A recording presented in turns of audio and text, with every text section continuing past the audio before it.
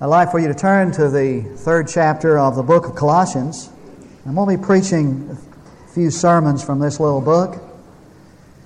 And I'm reading from the third chapter today. The text really is chapter 3, verses 1 through 4. But there are some verses in the context that need to be read that really support or establish the theme or the direction where I'm headed today.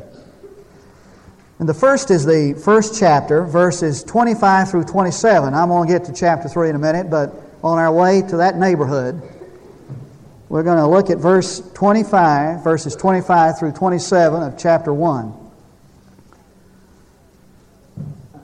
Of this church I was made a minister according to the stewardship from God bestowed on me for your benefit, that I might fully carry out the preaching of the Word of God, that is, the mystery which has been hidden from the past ages and generations, but has now been manifested to His saints, to whom God willed to make known what is the riches of the glory of the mystery among the Gentiles, which is Christ in you, the hope of glory. The best translation of that is Christ in you is glory's hope for you. Now there is a mystery. The word is mysterion, and it means that which can only be known by divine revelation. There is a mystery that God has hidden from the ages, from the generations, a secret. And this now is an open secret, a revealed truth. And the revealed truth is that Christ comes to indwell every believer, Jew and Gentile. Now, I know that you caught the difference in the revelation. In verse 26, he talks about the mystery of the ages. But in verse 27, he talks about the riches of the glory of the mystery. You see the difference? For most people understand that Christ indwells them at the point of their salvation, but not everybody understands the riches of that. You see what I'm saying? Not everybody knows the implication of that. Now, he may know that Christ indwells him, but his prayer is that he might understand the riches of that indwelling. For a person might have the information that Christ indwells him, and he responds to that kind of in a ho-hum way. And so Paul prays that we might understand the riches of his grace, because once that grips us, once it captures us, the riches of the glory of the mystery, we will not be able to have a ho-hum attitude anymore. I mean, the difference between a ho-hum life and a hallelujah life is at that point of understanding the mystery and the riches of that mystery, which is Christ in you. All right? Now the second passage is chapter 2, verses 9 and 10. For in Him, all that is Jesus, for in Him, Jesus, all the fullness of deity dwells in bodily form. And in Him you have been made complete, and He is the head over all rule and authority. Now I want to read that from the Williams translation. For it is in Him that all the fullness of deity dwells, continues to live embodied, and through union with Him, you too are filled with it. Filled with what? Filled with the fullness of deity. Now that's a mind-boggler. Did you know that the fullness of deity can dwell in a human body? Well, it did. The fullness of deity dwelled in the human body of Jesus Christ. And what Paul is saying is, this is the riches of the mystery, that same fullness of deity indwells a believer who is indwelled by Jesus Christ. Have you understood that yet? Now we come to chapter 3, to the text, verses 1 through 4. It says, If then you have been raised up with Christ, keep seeking the things above, where Christ is seated at the right hand of God. Set your mind on the things above, not on the things that are on earth, for you have died, and your life is hidden with Christ in God.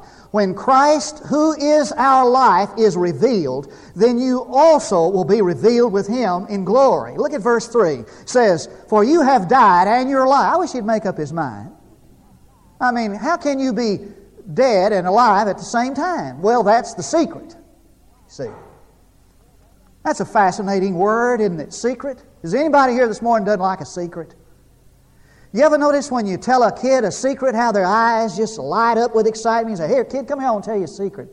And while you're whispering in his ear, you can see his eyes just flash with excitement. And when he has a secret, he's the biggest kid on the block. I mean, he'll taunt his enemies and his friends, I've got a secret. I mean, secret is a fascinating word. I mean, when I first came to the Lord and I entered into the ministry, I wanted to know everything I could about Jesus. I want to know all I had in Christ. And I was a sucker for every book had the word secret in it, in the title. So if I went in a bookstore and I saw a book that said The Secret of Power, I'd buy that baby immediately. I mean, I was a sucker for that. The Secret of Power, the secret of the Spirit's fullness, the secret of prayer, the secret of witnessing. I bought all the books I could get had the word secret in it because I thought, there must be some little secret key that you had to find to live the Spirit-filled life, the fullness of life. And frankly, I wasn't even measuring up to what I was preaching, And I was always looking for... I'd listen to these guys give testimonies about living in victory and living in the Spirit's fullness and living a triumphant life and all these wonderful testimonies. They just intimidated me. And I just thought, well, if I could just find a little key, there's got to be a little key, a formula that unlocks the door that makes that possible. And I was somewhat disappointed when I'd read those books and every one of them would come to the bottom line that the secret is Jesus Himself. And I thought, well, I had Jesus. I already had Him, And I knew that He had taken care of my past and He was going to take care of my future. But in this interim, we weren't getting along too well. And I thought, can't you relate to this? Shake your head like you can relate to this. I thought, well, you got to go beyond Jesus some way.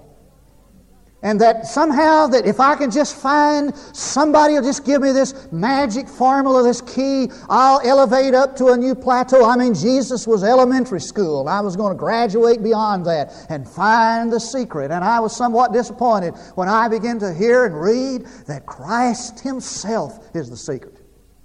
Charles Trumbull talks about that in his book, The Victory in Christ. He said he had the same kind of experience, and so he'd go to these conferences to find the secret. He said he went to one conference and he looked on the program and said that afternoon somebody was going to speak on the resources of the Christian life. He said, that's it. That's what I need. Resources of the Christian life. So he got there that afternoon, got him a good place, got him a pencil and some paper, got ready to take notes, and the guy got up and started talking, and he was somewhat shocked and temporarily disappointed when the man said, the resource of the Christian life is Christ Himself, Christ in you. And A.B. Simpson, he thought, well, now, if I can... He's the founder of the Christian Missionary Alliance Church. He thought, if I could just hear Dwight L. Moody preach. Dwight L. Moody's got a monopoly on the Holy Spirit. If I could just hear Dwight L. Moody preach, he'd open the door for me and open my eyes to how you live the Spirit-filled life, the fullness of victory. So he went to Moody's church. He got there early, got on the back seat, got ready for Moody to preach. The song leader came in early. And the song leader said, I'm going to teach everybody a new course I've written this week. He said, this is a new course, just two simple sentences. Everything is in Jesus, and Jesus is everything. A.B. Simpson turned to the guy sitting by him and said, what do you say? What were those words? And the man said, well, he said, everything is in Jesus, and Jesus is everything. And A.B. Simpson said, that's it. And he got up and left. Never did even hear Moody preach. And he started going around the world with this slogan, everything is in Jesus, and Jesus is everything. Tell the world as fast as you can. Now everybody has the same experience. The experience of wanting to know the secret of the fullness of the glory of it, the riches of the glory of it. Stuart Briscoe said there are 4 stages of the Christian life. The first stage is, man, this is easy. I'll just go down there. The preacher says it's a free gift, and I'll go down and I'll take the free gift. That's easy. Anybody can do that. A child can do that. He said the second stage is, man, this is difficult. This is harder than I thought. This is more difficult than I imagined. He said, you go to the third stage, and the third stage is, this is impossible. I mean, you can't forgive the unforgiven. You can't turn the other cheek. You can't love like the Bible teaches you. That's impossible. Nobody can live a life like Jesus Christ lived. That's impossible. And then he said, I discovered the riches of the fullness of the gospel. The mystery is Christ in you. You let Jesus be released in your life. And he said, I entered the fourth stage. Man, this is exciting. And what I want to talk about this morning is the exciting revelation, this unfolding secret of the fullness of the glory of the mystery and what happens. Number one, when you make that discovery, you understand that the old life is gone. The old life is gone. Now, Paul says in our text, you have died. That's a drastic statement. A guy told me one time about one of these after-death experiences he had, you know. He said he was in this deep coma and he was, you know, had absolutely no response, but he said, I could hear people talking. He just as plain, they didn't think I could hear it. I was in this coma. He said, I could hear people talking. He said, I remember one day the doctor came in and took my vital signs and he said, well, I think we've lost him. And he said, you talk about frightening experience. Here I am kind of feeling like I'm outside of my body and I'm listening to everybody and I heard this doctor pronounce me dead. That's pretty drastic. Now I'm going to make a drastic statement this morning. You are dead. Now I didn't come to that conclusion when I looked into your faces. 10 minutes into a sermon you probably don't understand. I didn't come to that conclusion by looking at you. I came to that conclusion by what the Bible says, and the Bible says that everybody in this room is either dead in sin or dead to sin. For sin is the great killer. And sin always brings death, and that's a law that will never be broken.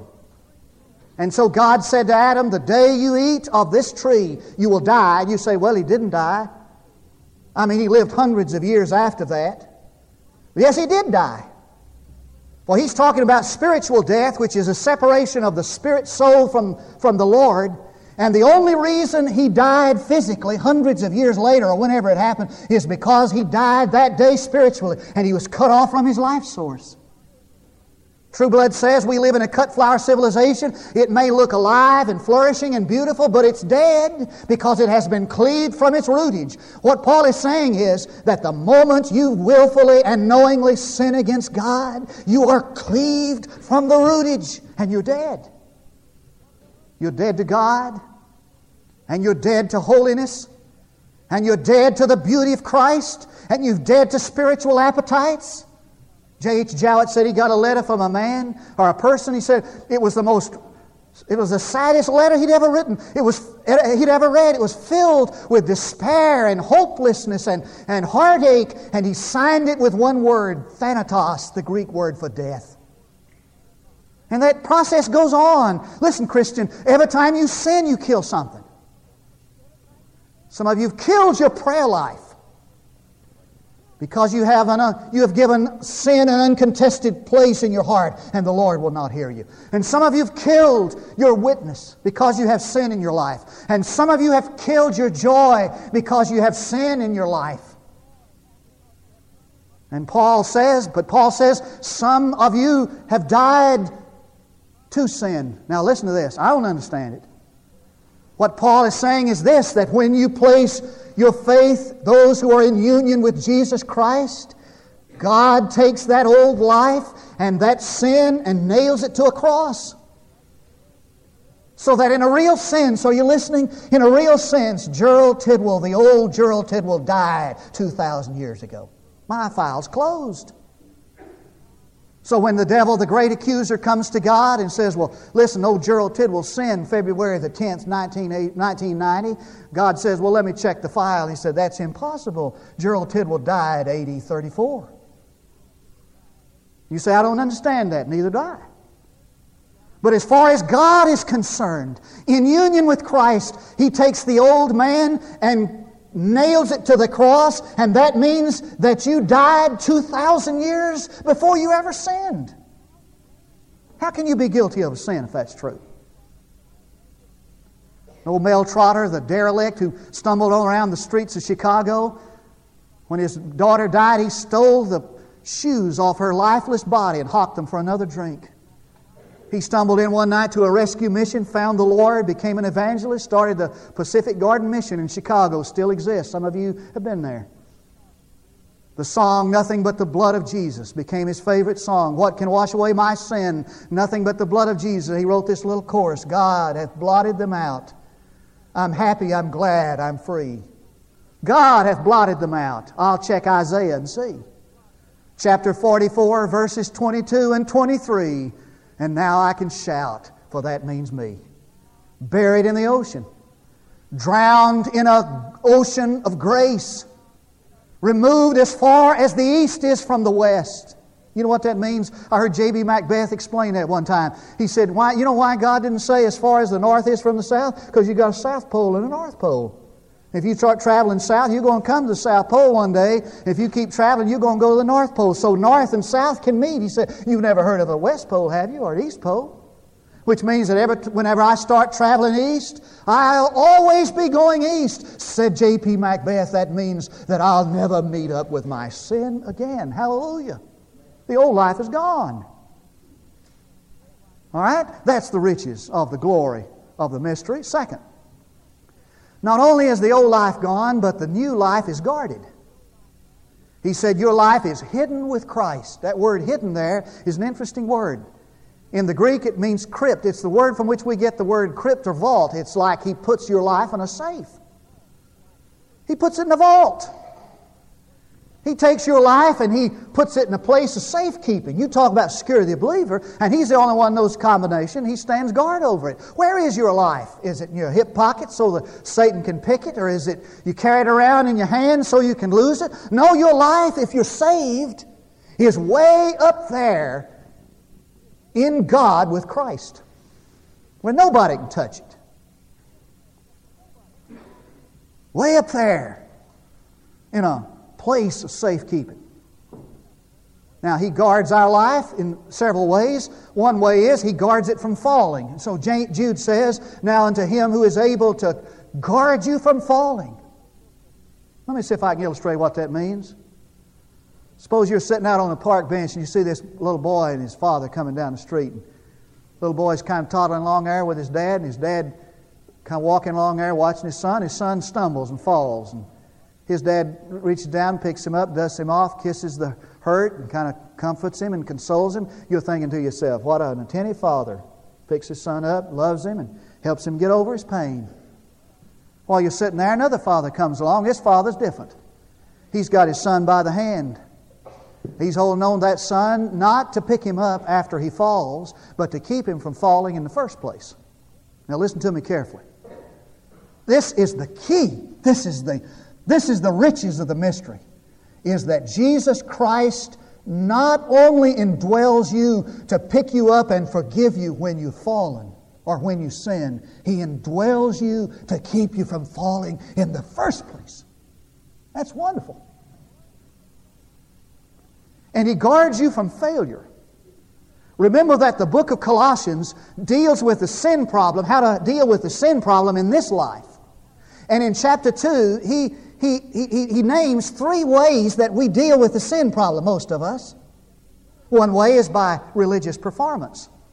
The way I live the Christian life, the way I'm going to learn how to grow and spiritually is just to, go through the religious performances. I mean, go to church and Sunday school and church training. I mean, get you an attendance pin, a perfect attendance, from your lapel down to your knees. I mean, go for all the right places.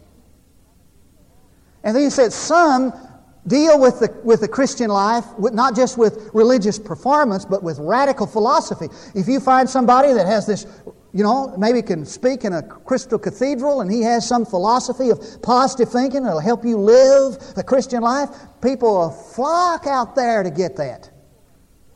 And they'll buy every tape he's made and every book he's written. And we just run after these radical philosophies. And then he said some deal with the Christian life, and the third way with rigid prohibitions. And so in the second chapter, if you read, he says, handle not, taste not, touch not. I did all of them, haven't you? I mean, I thought that the way that you lived a victorious life was measured by how much you went to church. Man, Sunday morning, Sunday night, training union, prayer meeting, revivals. Got me an perfect attendance pen that I nearly trip over. It was so long, had so many years on it. And I thought the way you do it was get these radical philosophies. I read everything I could get about how to psych myself up in living a Christian life. And I got into this rigid prohibition. I got me a rule book religion, and I thought the way you did it was, I don't smoke, I don't drink, I don't chew, I don't go with the girls that do. I had all the list of the prohibitions. Doesn't do any good, does it? I want you to look at verse 23 of chapter 2 and see. I want the person who understands that verse stand up and tell the rest of us what it means. Listen to it. It says, "These are matters which have, to be sure, the appearance of wisdom in self-made religion and self-abasement and severe treatment of the body, but are of no value against fleshly indulgences." Now, who knows the meaning of that? That's okay. Let me read that from a Living Bible. Are you listening? Look here. These rules may seem good. You got you a rule book religion, you got your prohibitions, you got your performance, all that worked out. These rules may seem good, for rules of this kind require strong devotion and are humiliating and hard on the body. Amen. They wear you out. But they have no effect when it comes to conquering a person's evil thoughts and desires. Amen to that. They only make him proud. You know what he's saying? He's saying you can get all these prohibitions and you can go all through all these religious ceremonies and festivals and Sabbaths and new moons and all that, and you can get all this philosophy, and all that'll do for you is make you proud. That's what some of you are. I heard Calvin Miller tell about this people lined up for a church dinner, and they were lined up to go through the line. And this lady didn't smoke, and she's real proud of that. But a guy who was behind her was smoking. And she turned kind of in a huff, and she said, "Where are you going to snuff out your cigarette in heaven?" And he looked at her and said, "In your coffee cup." and so I get all these rules and all these restrictions, and all these prohibitions, and all it did was make me proud that I wasn't like the publican. Well, you say, well, what's the answer? Well, the answer, are you listening? I hope you're waiting for the answer. The answer is in verse 2 of chapter 3. Set your mind, set your affection on Jesus. That's the answer. Just fall in love with Jesus again. Just concentrate your life on knowing Jesus. That's the riches of the mystery. Just fall in love with Christ. I had this family came to me one time, and their daughter was in love with this guy, a real creep, and they were afraid that she was going to marry him, and they was telling me, said, "Now we're just scared to death." They said, "The more we talk against him, the more it drives her to him." I said, "Well, try something else."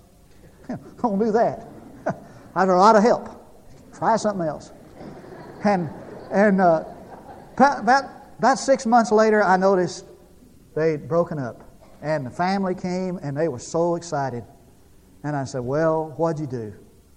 And he said, "Well, she just met this other boy and fell in love with this. He's just the greatest. She just fell in love with him. And when she fell in love with him, she forgot all about the creep." Let me tell you how this guarded life, how it comes about. You just fall in love with Jesus Christ, and everything else doesn't seem important anymore. One last word, please.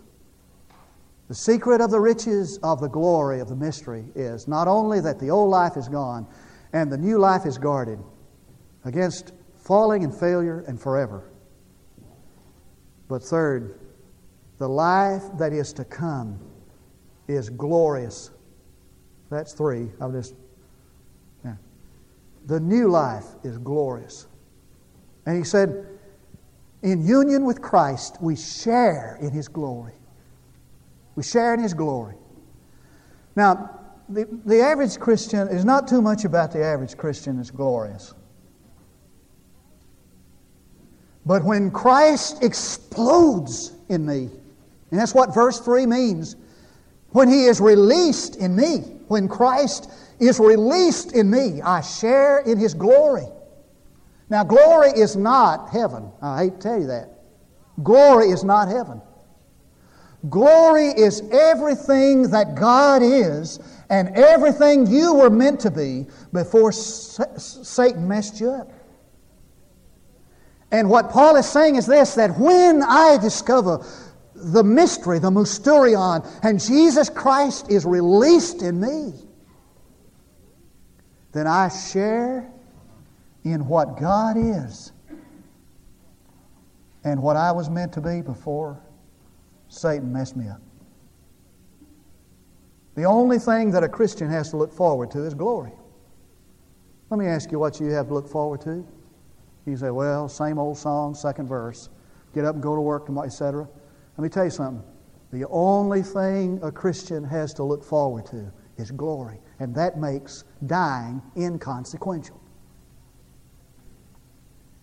Because Paul could say, for me to live is Christ, and to die is gain.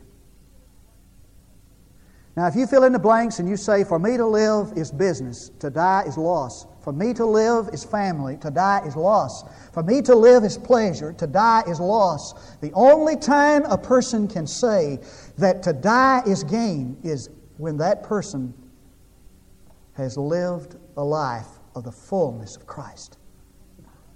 At the end of a Christ-filled life, he can say to die is gain, because that just means more of Christ. See what I'm saying? I share in the glory. That's what I got to look forward to. Harry Crews has written a book called The Biography of a Place. It's really the story of his growing up in Georgia. He was a poor boy. He's kind of sharecroppers, what we used to call them out in West Texas, just like almost a slave. And he tells about his boyhood life, and he said that two of the most thrilling days of the year, the most exciting days of the year, were when the Sears and Roebuck catalog came in the mail. You remember that, don't you? And you run down to the mailbox, and there that baby is. The summer issue of the Sears and Roebuck catalog. What excitement.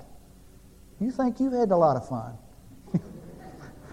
He said they'd gather around their family and they'd get that Sears and Roebuck catalog and they'd look at all those pictures, you know, those nice dressed folks and suits and underwear and all that. He said, I got to noticing that the people in that Sears and Roebuck catalog were different than the folks I knew. Because the folks I knew had something missing. Either a finger missing or a toe split, an ear gnawed off. And some of them had eyes that were kind of dimmed with blindness from a fence staple that came loose, and hit them in the eye. And he said if they weren't missing something, they had scars all over them. Folks I knew. Scars from knives and barbed wire and fish hooks. And he said, I got to look at those people. They were perfect. They had hair. Tommy, they all had hair. And their hands and their arms were straight and their legs were straight and they looked happy. And he said, I got to think, which is the real world here? The folks like in the Sears and Roebuck catalog or the folks I know? The real world, folks, is like Harry Crews's world. And we're all imperfect. And we'll all have something missing. And we're all marked and scarred with the effect of sin. I mean, that's a fact. Let me tell you something. This life, when Christ is revealed from heaven, when we become like Him, it's the perfect life. It's glorious. And that's what I got to look forward to. And you say, well, how do I enter into that life? Two ways. Two ways. In order for you to enter into a life like that, Jesus must be present in your life. It's not enough to talk about Him. It's not enough to know about Him or read about Him. He must be present in your life. You say, well, how does He become present in my life? Behold, I stand, He said, at the door and knock. If anyone hears my voice and will open up, I'll come in to him. I'll come into him. At the point of your faith, at the moment of your invitation, Jesus Christ comes in to make His home in you. Not only must He be present, He must be preeminent. You know what that means? It means that He must be Lord. Now, God takes being God very seriously. And He takes the matter of who's sitting on the throne very seriously. And you'll not discover the riches of the fullness of the mystery until someday you're able to permit Him once and for all the throne. Let's pray together.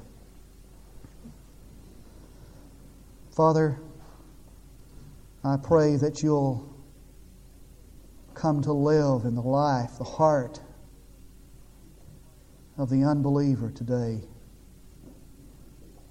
and that You will make known the mystery, Christ in You.